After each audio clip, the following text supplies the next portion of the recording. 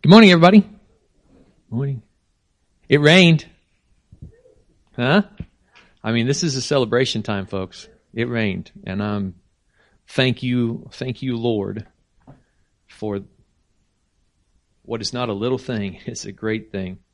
I brought back the blue notes, so if you get a chance, at the end of the tables in the back are some blue note cards that have got kind of like follow along with me as I share these things as God has laid them on my heart through this week. And if it helps, I pray it does help. Take notes and kind of keep track of stuff. Give you something for the week, possibly. I want to start this morning. And Chase, I know I had you put like a whole big section of Colossians chapter 3 in there. But I just want to start with the first 4 verses of chapter 3. If then you have been raised with Christ, seek the things that are above, where Christ is seated at the right hand of God. Set your minds on things that are above, not on things that are on earth. For you have died, and your life is hidden with Christ in God. When Christ, who is your life, appears, then you also will appear with him in glory.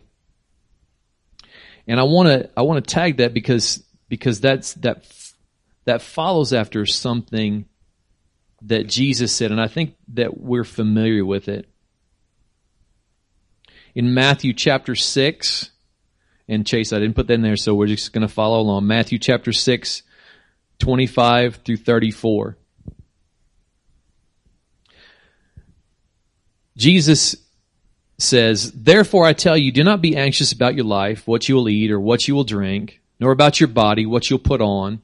Is not life more than food, and the body more than clothing? Look at the birds of the air. They neither sow nor reap, nor gather into barns, and yet your heavenly Father feeds them. Are you not of more value than they? And which of you, by being anxious, can add a single hour to his span of life? And why are you anxious about clothing? Consider the lilies of the field, how they grow. They neither toil nor spin. Yet I tell you, even Solomon, in all his glory, was not arrayed like one of these. But if God so clothes the grass of the field, which today is alive and tomorrow is thrown into the oven, will he not much more clothe you, O you of little faith? Therefore do not be anxious, saying, what shall we eat, or what shall we drink, or what shall we wear?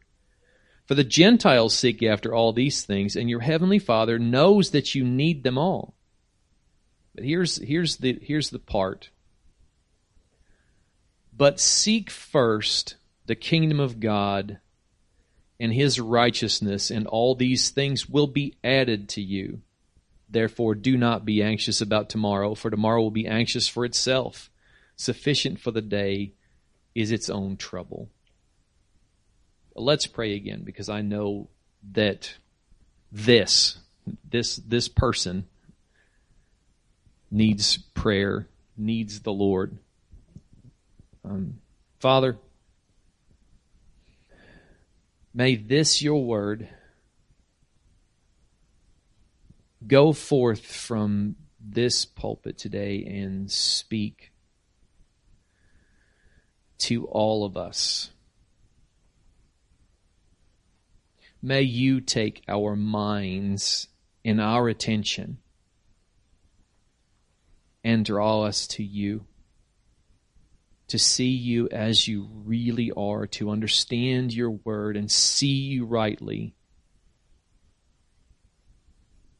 and live by that sight. To let that faith in who you are be what moves our hearts and minds and mouths and hands and feet. In Jesus' name, Amen. This has been since last we were here. This has been quite a week of reflecting. I'll say that. Because last week I was in Las Vegas. And to some of you, maybe that says enough. And to some of you, it might be like, and just what were you doing in Las Vegas? See? There's what it was. Well, I didn't go to party and do stupid stuff. You know, what happens in Vegas should not happen and should go away, regardless of whatever the saying is. Yeah, it should not, it should stay there and it should burn. I know, and that's just that thing. But see, instantly we go Vegas and we go, ooh, see, Vegas, and what was that? Well, I went out there for work because I had to. It's my job. And I went to a meeting, and next year, thank you, Lord, it's going to be in Nashville. So we're improving. But something about being there kind of reminded me of something. It reminded me of a lot of things, and not all of them were great, but it reminded me of being in high school and a lot of the guys that I knew. And not that I ran around with, but just a lot of guys I knew. And a lot of things I saw that happened in high school, mostly resulting in peer pressure, mostly resulting from this relationship, like in the horizontal, right? Well, if you're going to be one of the cool people, you're going to do these things. Well, I just want to fit in, right? And it's interesting to see that still motivates us sometimes, right?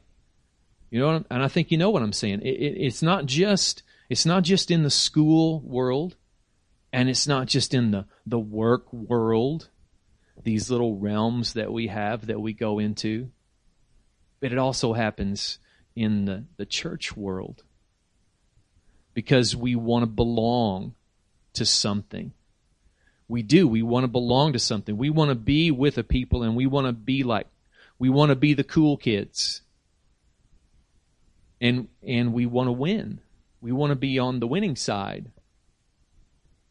And so you see that kind of like the horizontal pressures that are put on us in life. And we begin to make decisions, and we start doing things based on what we believe about our circumstances. And that kind of like leans me over into our today. So we look at the news and we see what's going on in the world around us, and we bite our fingernails, or we look across the scenarios and think, oh, well, this is it. This is the end. This has got to be the end. It's all over here because look at how awful these things are. And we get looking at the horizontal, and it starts causing us to make decisions about how we look at God. And first point, theology has consequences. Theology has consequences.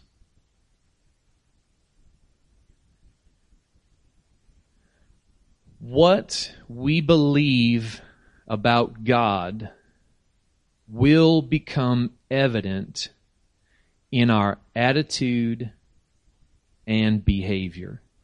What we believe about God will become evident in our attitude and behavior. So we have this tendency to kind of kind of live in the vertical, right? We have this tendency because we live here. This is where we experience life. This is where we experience people, relationships.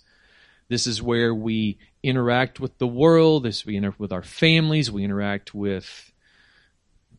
go to grocery stores and ball games and concerts, and we have events, and it all means people. And we do this here too. We come to this building to worship and to gather. But when we first walk through the doors, let's just be honest. When we first walk through the doors, we don't just go straight to the vertical. We're just like praising God, and just instantly we're in the Word, and we're just like thinking spiritual thoughts, and we're just like deep in it. Now, if you are, well, bless God. That's awesome. I'm not saying that's a bad thing. If you are, I still can't pull that off. If I'm going to be honest with you, I still can't pull that off. And I don't know that it means I'm less spiritual or more spiritual. I don't know that it means anything other than I see people and I start wanting to interact. And I start wanting to connect. Or I might get nervous. Oh, I forgot the thing. Or I saw someone and was like, oh, I was going to tell them something. And we start doing this number here. We start interacting with one another. We tell our stories. We hear our stories one to another. We interact. We fellowship. And that's not a bad thing at all, because we live in a world that deals with things, and it's in the horizontal. But if we're not mindful, we can get caught up in what's happening in this place, and that becomes our only focus. Not intentional, like we're just trying to focus on this. And I know that as I address this, I'm speaking to believers. You know, if I just wanted to go generally into the world, it's like, yeah, the world will run from anything that has to do with spiritual or anything that has to do with the heart, because they're in rebellion, or they're afraid of what it means. I mean, if we've heard sermons, you know, Pastor Randy, the sermons the past several weeks, I got notes just everywhere, things blowing up. It's been very difficult for me to get this together, because I keep thinking of all the things that's been said, you know, talking about our sin and the contrast of the law brings, you know, the law bringing understanding, the law showing us where we are, and that's an embarrassing thing for us. And it's a leveling thing that draws us to the cross, and it brings us back to the place of realizing, you know, our sin and what it costs to get it covered, and yet what position we've been given in Christ, Christ's righteousness imputed. There's been a lot of things that have come out of being in Romans and just having this understanding. The world sees those things and it runs, because I don't want to be shown up for who I am. I want to do it my own way. I want to do my own thing. So I'm not talking to the world in general. I'm kind of talking to us here in our spaces. It's easy sometimes for us just kind of get really thinking about what's happening here, and letting what's happening around us make decisions about how we see God and how we interact with Him. And thus that scripture. Jesus was talking about that, about the anxiousness. And so much of what he was talking about was about, like, we make these comparisons with people and we get anxious. We make these comparisons of our situation at present and where we think it ought to be, and we get anxious and we get nervous because we're looking around us and seeing what is and what isn't, and we become afraid. And we lose heart when we don't see what we think ought to line up. And Jesus says He knows that's at play in us. And He says, the Father knows what you need. Seek first the kingdom of God and His righteousness. And let Him take care of it. All these things will be added to you. Trust me, y'all, that's not prosperity gospel. It's not. Because just think about it in light of Colossians, in light of what Jesus said about seeking first the kingdom of God and His righteousness. When we rightly see God as our everything, our source, our supply, our comfort, our hope, our help, our strength, our rock, our provision,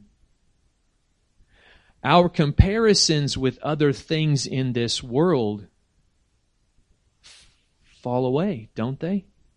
I mean, doesn't it kind of slip out of importance a little bit? Now I might say, well, that's easy from a first world principle to say that. I mean, we have so much around us, we're throwing things away that the rest of the world would clamor for just to have one crumb, one bit of that. And I will say this. There will be people standing before God with bags of gold, figuratively, literally, bags of gold or 2 chickens, clinging as tightly as they can, going, mine, mine, mine, you're not going to take it away from me. I lived for this. This is mine. And they'll both be in the same shape, trusting what they can hold and have, and it's showing in the grip. Theology has consequences. What we believe about God will affect our bearing. It will affect how we look at our circumstances. It'll affect how we look at other people. It'll affect how we look at the news and we look at things around us. It will affect it. I give some for examples. We're going to go through a few here before I go further. So, what we believe about God will become evident in our attitude and behavior. If we believe that He is only the God of this building and this gathering, then our focus will be on what happens here. And I don't want to just say, I'm just saying that to AVCC. I'm not just saying that to this group. But if we believe that He is only the God of this type of building and this type of gathering, then our focus will be on what happens here. What happens in church stays in church. See, I did that with the Vegas thing and I did it on purpose. Put that in the notes. But it becomes what happens here stays here. It becomes this is God is only God of the church and of our gathering. You hear what I'm saying? And there's more, so just bear with me while we get there.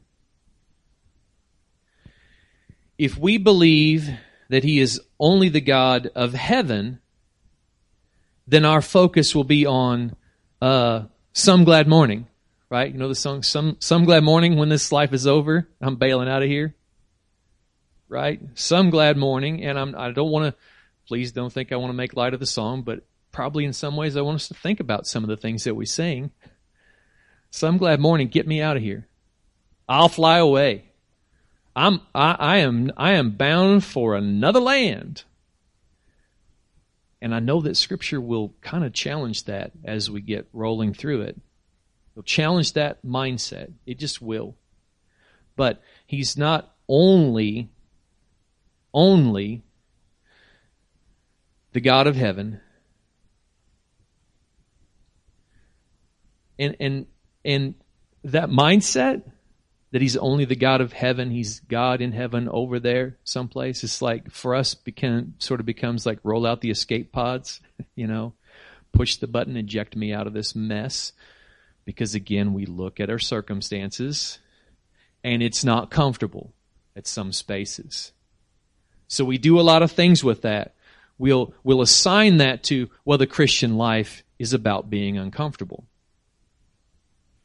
No, it's not about being uncomfortable. Jesus said, in this world, you will have tribulation. He didn't say, in this world, it is all tribulation. No, in this world, you will have tribulation. Now, if he stopped there, we would say, well, that's kind of obvious. But he goes on to say, but be of good cheer. I have overcome the world. Now, we live in this world, but who do we live in, believers? In Christ. So in Christ, we are in the overcoming. Okay? You understand what I'm saying there? Like, we are in the overcoming.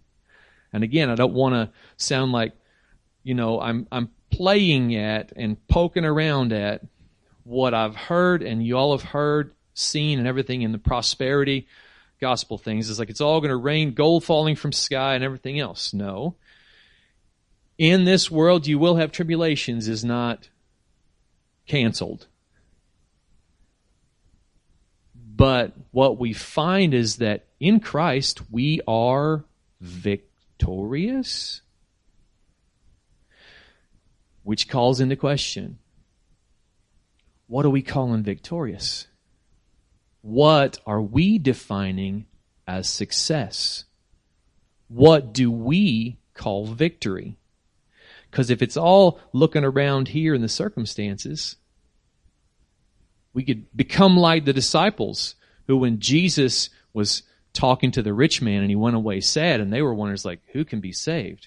Because their concept of the abundance that God blessed people with was their idea of that person of Jewish belief is going to heaven because look at how God has blessed him. That was a mindset that was there. But Jesus is like, you're missing the point of what richness is. You're missing the point of what provision is. You seek the things here and want the things here. You gauge success or failure by what happens here, and you're going to move like a boat just pitched around from one circumstance to another. My mind, carrying out silly things that I think of. I don't know how many have seen the movie Tangled. Any takers? Tangled? Movie Tangled. Okay. This is the best day ever. I am the worst human that ever lived. I am having the time of my life. I wish I were dead. That's what, if our life and our concepts of how things are flowing and going are built around that concept, we will look like that. I mean, it may not be as dramatic, but it's happening in here somehow or other, right? Because it's happening in here.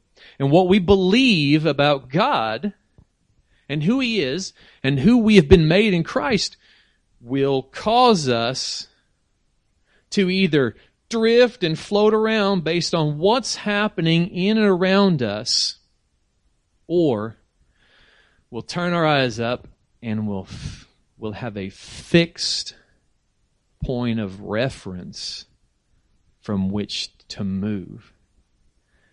There's the lighthouse right there. Waves splashing. The world's got troubles. This wasn't the greatest week. I went through some stuff and it was terrible. I still have flashbacks from what this week had in it, stress attacks and everything else. And it's going like this. But there's the lighthouse with this fixed point of reference that I know whom I've believed and am persuaded that He is able to keep that which I've committed to Him against that day. And there's that light. So let the sea rage.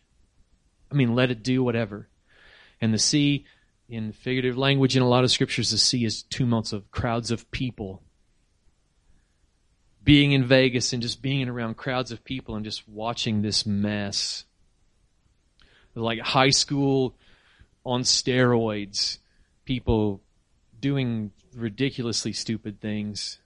And it wasn't as blatant as you would think. But it was still just kind of dumb. People throwing away money like crazy, people drinking until they've lost their minds, and just stuff. And you're just like, really? Oh, please, Lord, how soon can that flight come? Just get me out of here. Or just, go to the meetings. We'll talk about work stuff. I'll figure out the things I need to figure out and get me home. Like, just get me home. But in seeing that waves tossing and noise, and it's like this distraction, and God just keeps saying to me, the lighthouse. Fixed point of reference.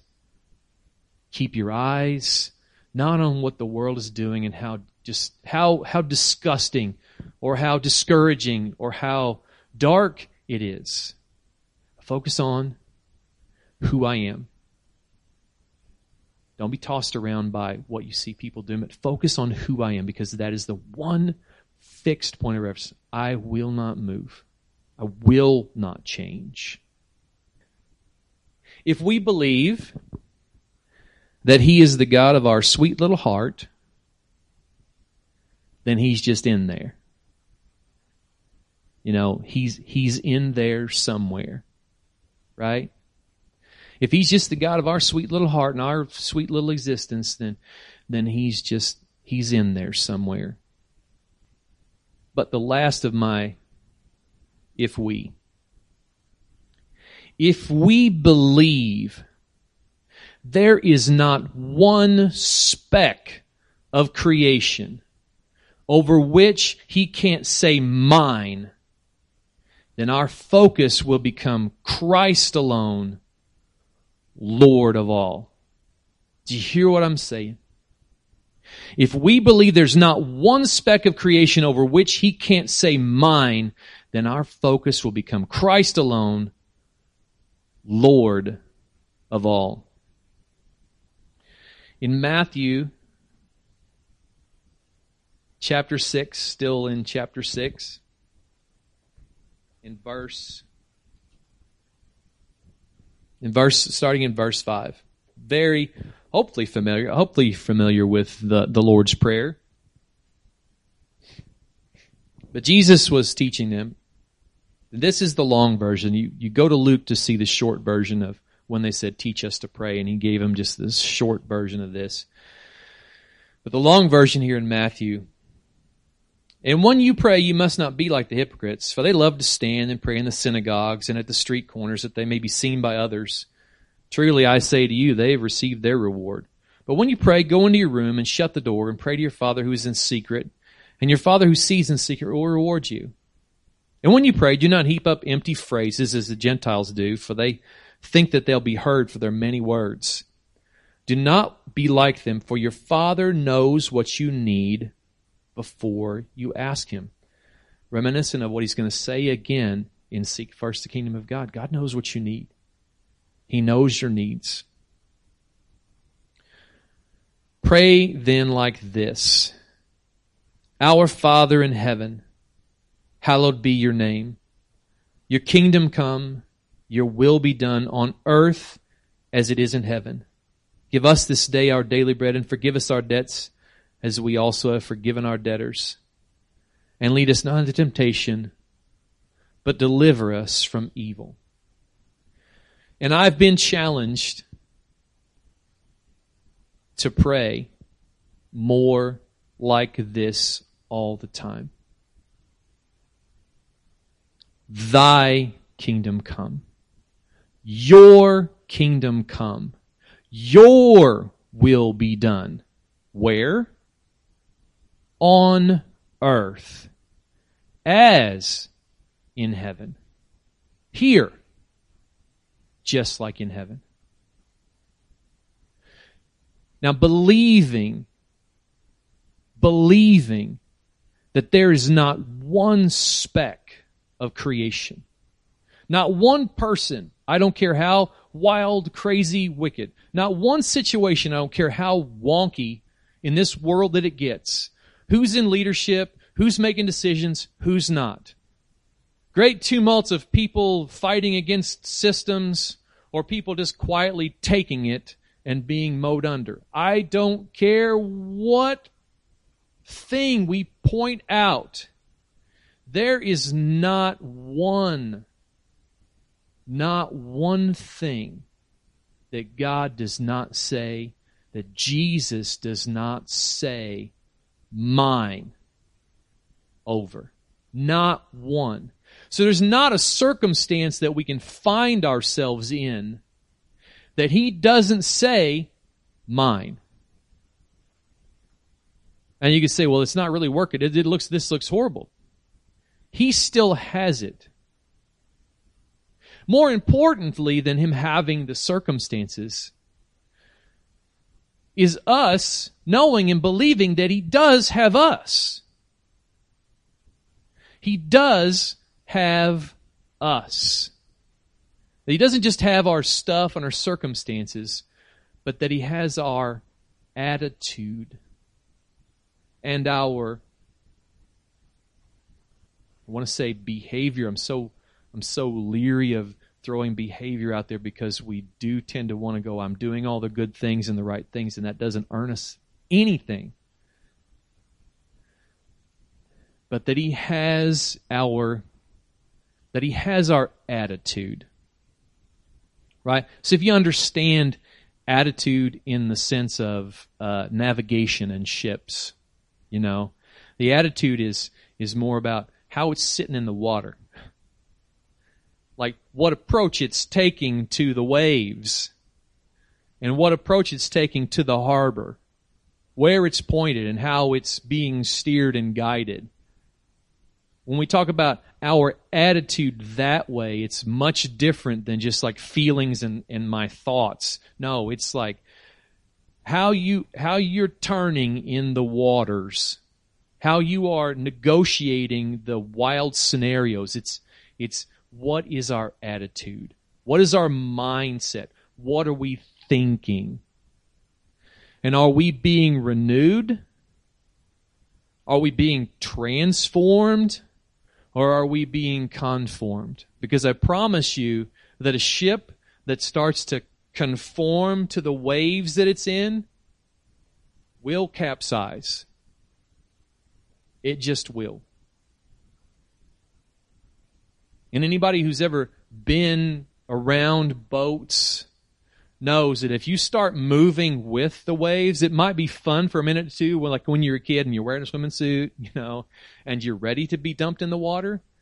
But if you're out fishing wearing a lot of clothes and you got a lot of expensive material inside of that boat, it's not as fun anymore to start swinging. I mean, I'm sure Dad can remember times when I was a kid and I was being an idiot in the boat and he was saying, like, stop doing that. Why? Because he knew that if I kept goofing off like that, eventually I'm going to dump the boat and the gear and we're going to get wet and he's not going to be happy and I'm going to be in trouble. And then I have to think about that.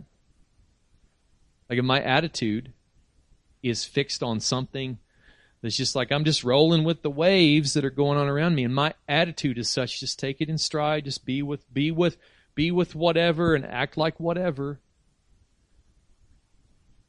Theology has consequences. We are to cut our rudder, point it into the waves, and go through them because the trajectory is toward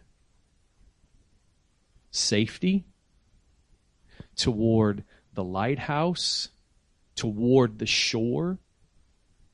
It's Godward.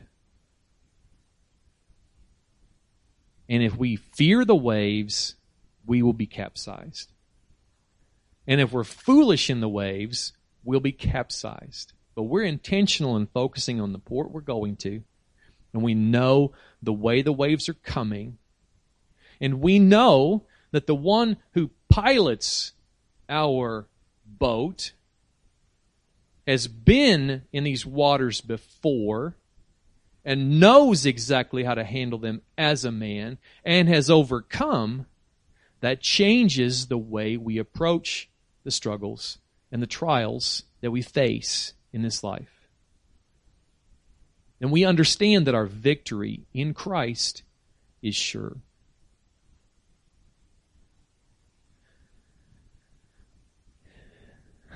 Fixed point of reference, and it's back to Colossians. Will appear with him in glory.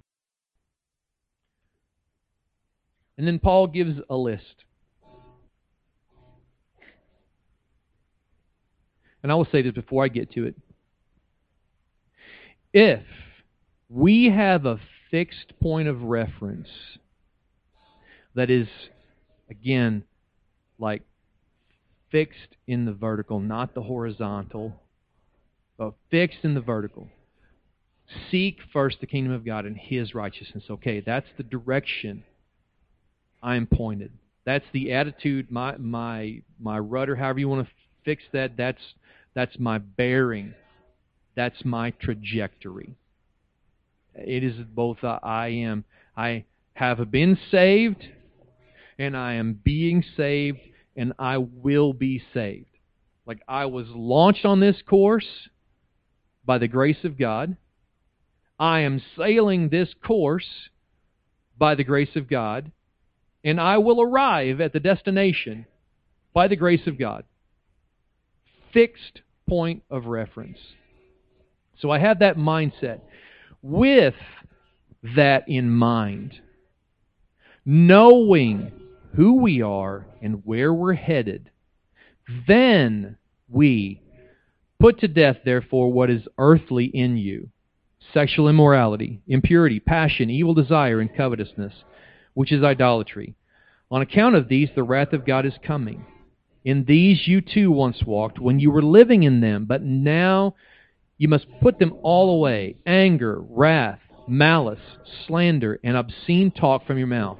Do not lie to one another, seeing that you have put off the old self with its practices, and have put on the new self, which is being renewed in knowledge after the image of its Creator.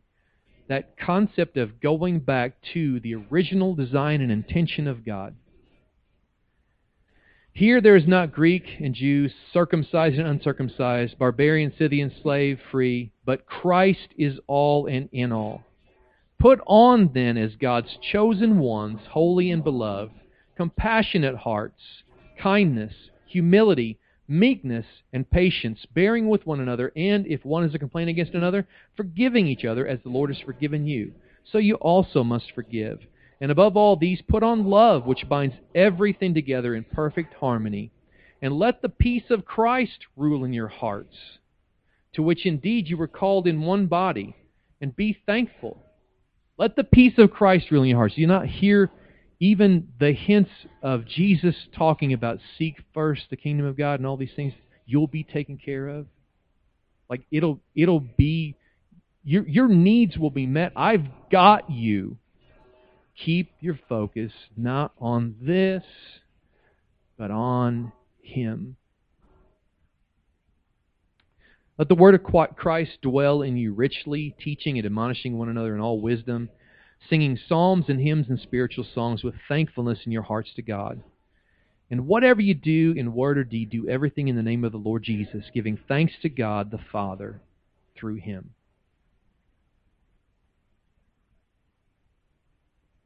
How then should we now live?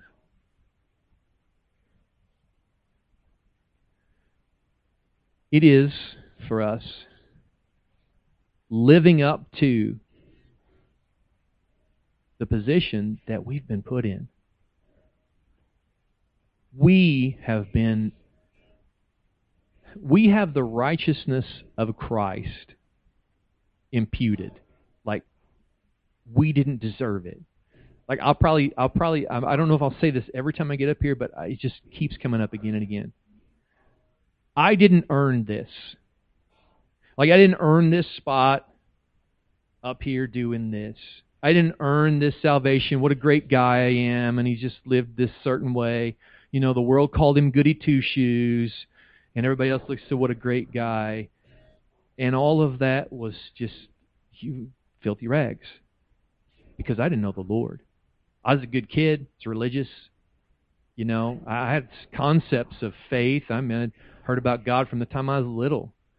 I didn't believe in any of that evolution stuff. I believed God made it all. I'm good.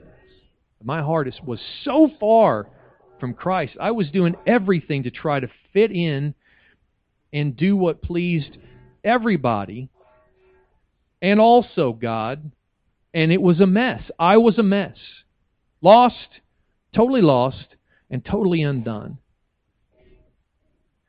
But Christ did something in me. And when He saved me, He put a righteousness that I just couldn't earn. Like, I just never could live up. He put something inside of me that was foreign to me. And now I love it, because it's not me. It's Him. And I love it all the more because it's like I just want to do that. Like, I just want to do that thing that you put in there. Like, I love that grace and mercy and righteousness that you just poured on me. And I just want to do it. Like, I don't think that I have to do stuff to earn this. You put it there. But I just want to do stuff because you put it there. Like, I so want to live up to that which God has placed inside of me. You know what I'm saying? It's like, I'm not motivated by fear. I'm afraid someone's going to catch me doing something stupid, so I just better tame it down, you know. I'm afraid I'll never get to preach again if I do some dumb thing, so I better just watch, you know, I better just check off all the boxes and stop this and start that and do this and do that because I don't want any... I just don't care about that anymore. Right? Like, you know, I know that Karen and I have had a lot of these conversations. I just don't care about that anymore. Like, it means nothing to me anymore. Because compared to loving that Christ has done something inside of me that I couldn't have done, all of the actions to try to live up to something I couldn't before anyway just seems futile. Why would I go back to trying to do that again? But knowing that the change of behavior and the change of actions flow out of His grace. To look at the lists that Paul is given and not look for boxes to check off, but to realize, oh, okay, God, you say it's wrong. All right, I'm with you. Like, what you say it's wrong, I'm in. I'm good. Because I know what you did. And I don't want to do anything to tarnish anything in what you did in me. I want to join that.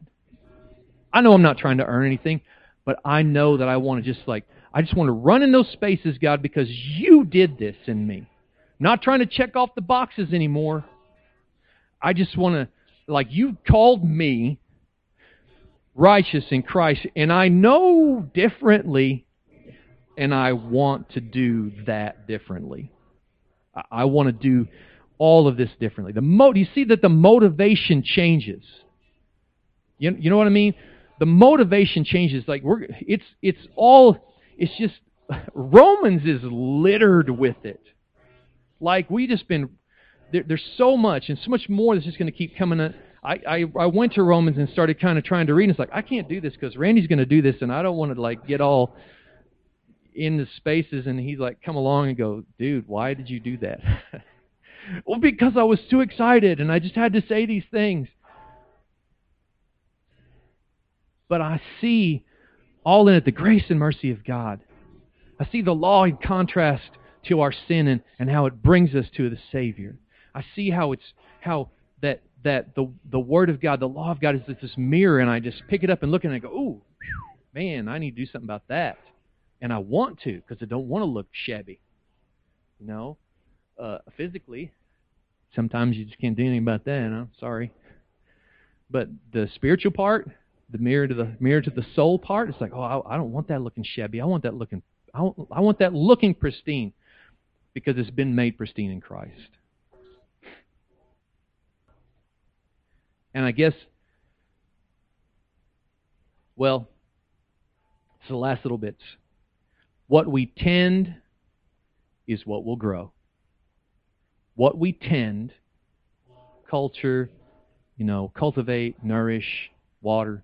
What we tend is what will grow. What we maintain is what will function. Right? What we maintain is what will function. And it's the last one there is move it or lose it. I've heard that expressed in a lot of ways, in traffic, and it's like, move it or lose it, pal. But as I've gotten older and things don't move like they used to, and I sit for a long time and then I get up and it's like, whoa, okay, that's not working like it used to. Then I've realized, if I don't keep moving these things, the muscles and the stuff, it's like, yeah, I know the tendency as you get older is just like, just slow it on down. It's like, yeah, I realize you got to slow it on down, but you still got to move it, right? You still got to move it. You move it, you don't. If you don't move the muscles, if you don't work the muscles, they will go away. And as you get older, they go away faster than they ever did, right? I mean, right, young people? I have no idea what you're talking about. Like, I just hurt myself playing things and woke up the next day and bounced out of bed and was like, I'm better, I slept the other night and hurt myself.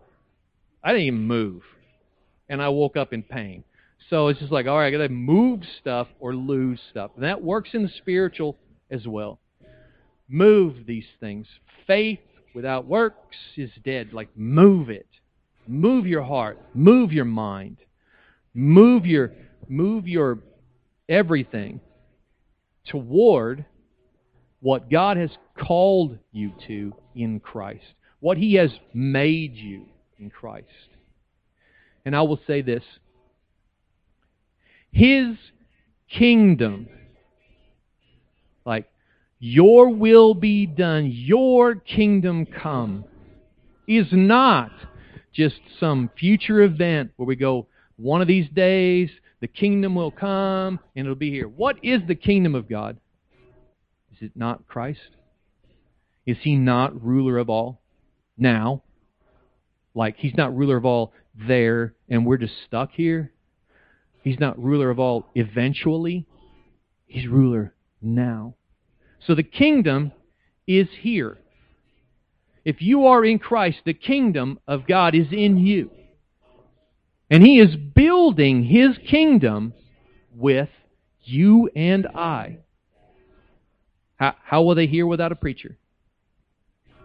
How will they know unless they are told? Hey, guess what? We get to do that.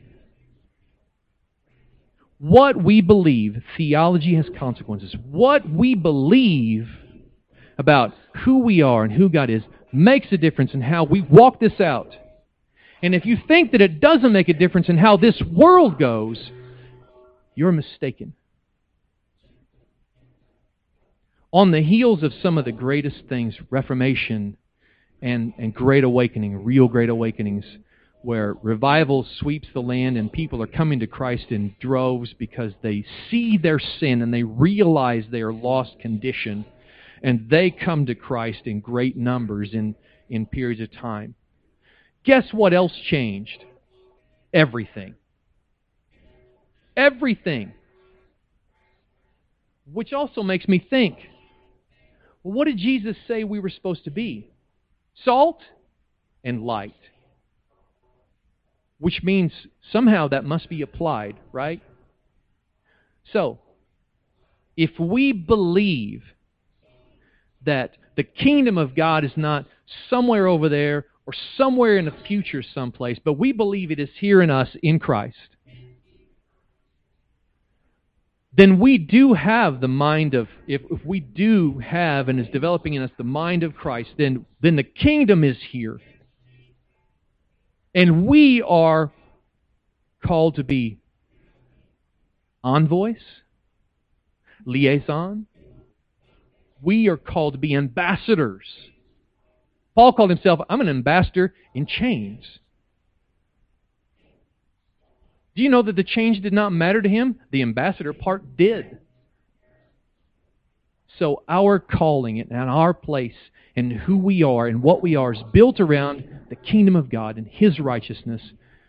And it's built around His calling, drawing us up into Himself. And when we understand who He is, when we have a right concept of who God is and what He is doing and what He desires to do with us and what He'll use us for, does that not give us some boldness? Because if you look around at the world and go, oh my, the end is coming. Hunker in the bunker. You know, grab your Patriot food boxes and head to the basement. Now, I'm not insulting Patriot food boxes because I think we live in Missouri. That's a pretty good idea.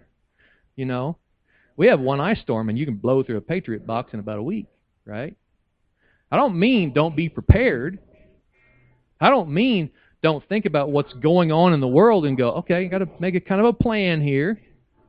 Got to make some changes to what we're doing. Okay, the world's going through a recession, whether they call it that or not. It's like, all right, well, change the budget a little bit. And we'll look at some stuff and go, oh yeah, make some decisions about the stuff. But I will say this, there has never been a better time than now for a bold, resolute proclamation of the gospel of Jesus Christ in word and in deed. You hear what I'm saying? There has never been a better time. This world, whether they know it or acknowledge it or not, is hungry for truth and right and good. And you say, people don't want that. They are rebellious against that. Yes, they are. But this world is groaning right now. And what is it waiting for? We'll get to it in Romans, right? What is this world waiting for? It's groaning for the redemption of the sons of God. Groaning to be for the glory of God to come and remake it all. And it starts because He remade us. It starts because He remade us. And He's calling us to be His ambassadors. There's never been a better time for a bold proclamation of the gospel of Christ. There's never been a better time to stand up and not be afraid to stand out, because you have the truth and you have hope, and you're not bragging about it. You're blown away by the fact that He would do such a thing. I know that I could get really wound up because I've been reading through Randy's notes and I've been looking at kind of what's coming ahead, and I'm kind of excited. And I blew up the house a lot this week. You can just ask Carrie. You just get like wound up, and I'm just saying all this stuff, and it's like, that's great. Are you writing this down? No, I can't write that fast. And I sit down at the paper, and it's gone. There it went. You know. I know I could do that, but I pray that what this piece of something did was stir in you, and what stirred in me is like we are held firm in hands that cannot be broken. We are fixed on Christ because He's going to keep calling us to be fixed on Him. Right? Dusty talked about it in the song. It's like this, the heart of the guy who wrote the song is like, and are we really there? It's like, well, yeah, I mean, we know that this is the answer, and we know, yes, what he's saying is true, but somehow the stuff made it like not so clear. But then when you kind of get hey, are you listening to what you just said here? Are you listening to what this says? Like, do you get what this really means? Do you understand that your understanding of God right now, it should make a difference. It has consequences. Consequences aren't just bad. They're good and bad. And they can have some really good consequences. And I pray that in sharing these things, that it's kind of stirring some, like, yeah, in you. You know? I mean, that's what I want. Like, when we've been listening to a lot of stuff lately, just stirring that in my heart. It's like, yes! Why am I sitting in the shadows someplace? Why am I scared all the time? Oh, they're going to do some stuff. Oh, they're going to force this on us. Oh, they're going to force that. Okay, whatever. Why am I afraid? Yeah, we win. We do win. We do win. We don't just win someday. We win now. Because our victory is not about the stuff that's down here. Our victory, what is the song? Oh, victory in Jesus, right? The victory's not in, I got money, I got a house, I got cars, I got more stuff than I know what to do with. And burning dollars in the front yard. That's not victory. We defined victory the wrong way. And we get our mindset turned to us like, oh, as a Christian, we're supposed to be defeated. No, we are not. We are more than conquerors in ourselves? No, in Christ. In Christ. So we should not live like a defeated people scared of our own shadow in the world. Because they're going to hell apart from the knowledge of Christ. And God has chosen to use us to take the gospel to them, and He will save people. He will. Be bold, y'all. It is time to be bold and resolute in our faith in the proclamation of the gospel. What we believe about God and His work in this world has consequences. And if we believe defeat, and the only way to be a Christian is just to be beat up and kicked around, then we've missed the point. We have missed the point. We were bought with a price that we might shine the light of Jesus into the world and take that message of restoration that's been given to us and loudly and boldly proclaim it. Now is not the time to shy back from it. Now more than ever, this world does not need reformation in government, though it wouldn't hurt anything. What they need, what this world needs, is the children of God living like they're in the kingdom of God, which they are, proclaiming the gospel of Jesus Christ boldly and strongly, with love and conviction, knowing that apart from hearing this, you will perish, and that troubles me for you. And I can't think of a more powerful form of hatred for somebody than to have the answers and not proclaim them and not give them. And I heard that very profoundly said from an atheist. Penn Jillette. I don't know if you know, anybody knows Penn Jillette, Penn and Teller. Atheist. Just staunch atheist. Witnessed to by a guy after a comedy show. Came up to him, shared the gospel with him, wanted to give him a Bible, and he was like, no. This atheist, it so struck him, and he just kind of like did the logic in his head that a lot of people won't do. It's like, this guy believed that he had the answer. Now, I don't believe any of that stuff, but he did believe he had the answer, and he did believe that Jesus was the only way. And he saw me as apart from all that, and that I'm going to burn in hell, which I don't believe in. But he wanted to share the gospel with me. And I find that interesting. It's like, and he's saying that, it's like the greatest form of hatred I think you'd have is that if you know the answer, and you're not willing to tell anybody, when you see that they're about to come to a terrible end. And so he was like an atheist applauding someone sharing the gospel. And I'm thinking to myself, not just about that, but it's like, yeah, he's right. What kind of hatred would it be for us to withhold the gospel from the world? To withhold the gospel because we're afraid it'll make us look weird. or because we're afraid we'll miss something. I must stop. Please, somebody stop me. Thank you. Thank you, Carrie. She's always been my rock and the good person years ago to go quietly in the room. Is she adjusting her collar? No. Y'all failed me today to stop me. I'm not upset, though. Let's pray.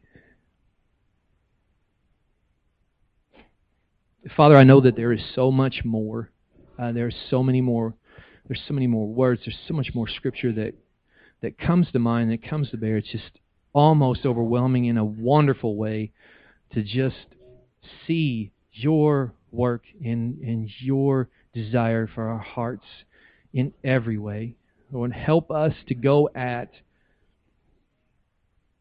the study and application of your word with your glory in mind, fixed on the idea that you're the one who's worth it all, that you're the one who deserves all the praise. But even our good works are a product of your grace and your mercy extended to us. And so my prayer for us, all of us, me included, is that we will hold a right view of you. That we will hold a right understanding of your word and a right understanding of our place in all of these things. To know it's not about us, it's about you, but it's also for us because you're just that good that you do things for us. You have given us your word for us. You have given us your love and expressed things for us. And I pray that we do the same to others. I pray that becomes our heart to others. That we begin to express the gospel. That we would begin to stand out for your glory and for others. May we go from this place as we go with our hearts filled with your purposes. May it be that these moments in the week would grow into hours, minutes and hours of just pondering your goodness and expressing thankfulness and delighting in your goodness and just rehearsing over and over again who you are and what you've done and what you call us into, what you're making us. And may, Lord, we rise to your calling for your glory. In Jesus' name, amen. Amen.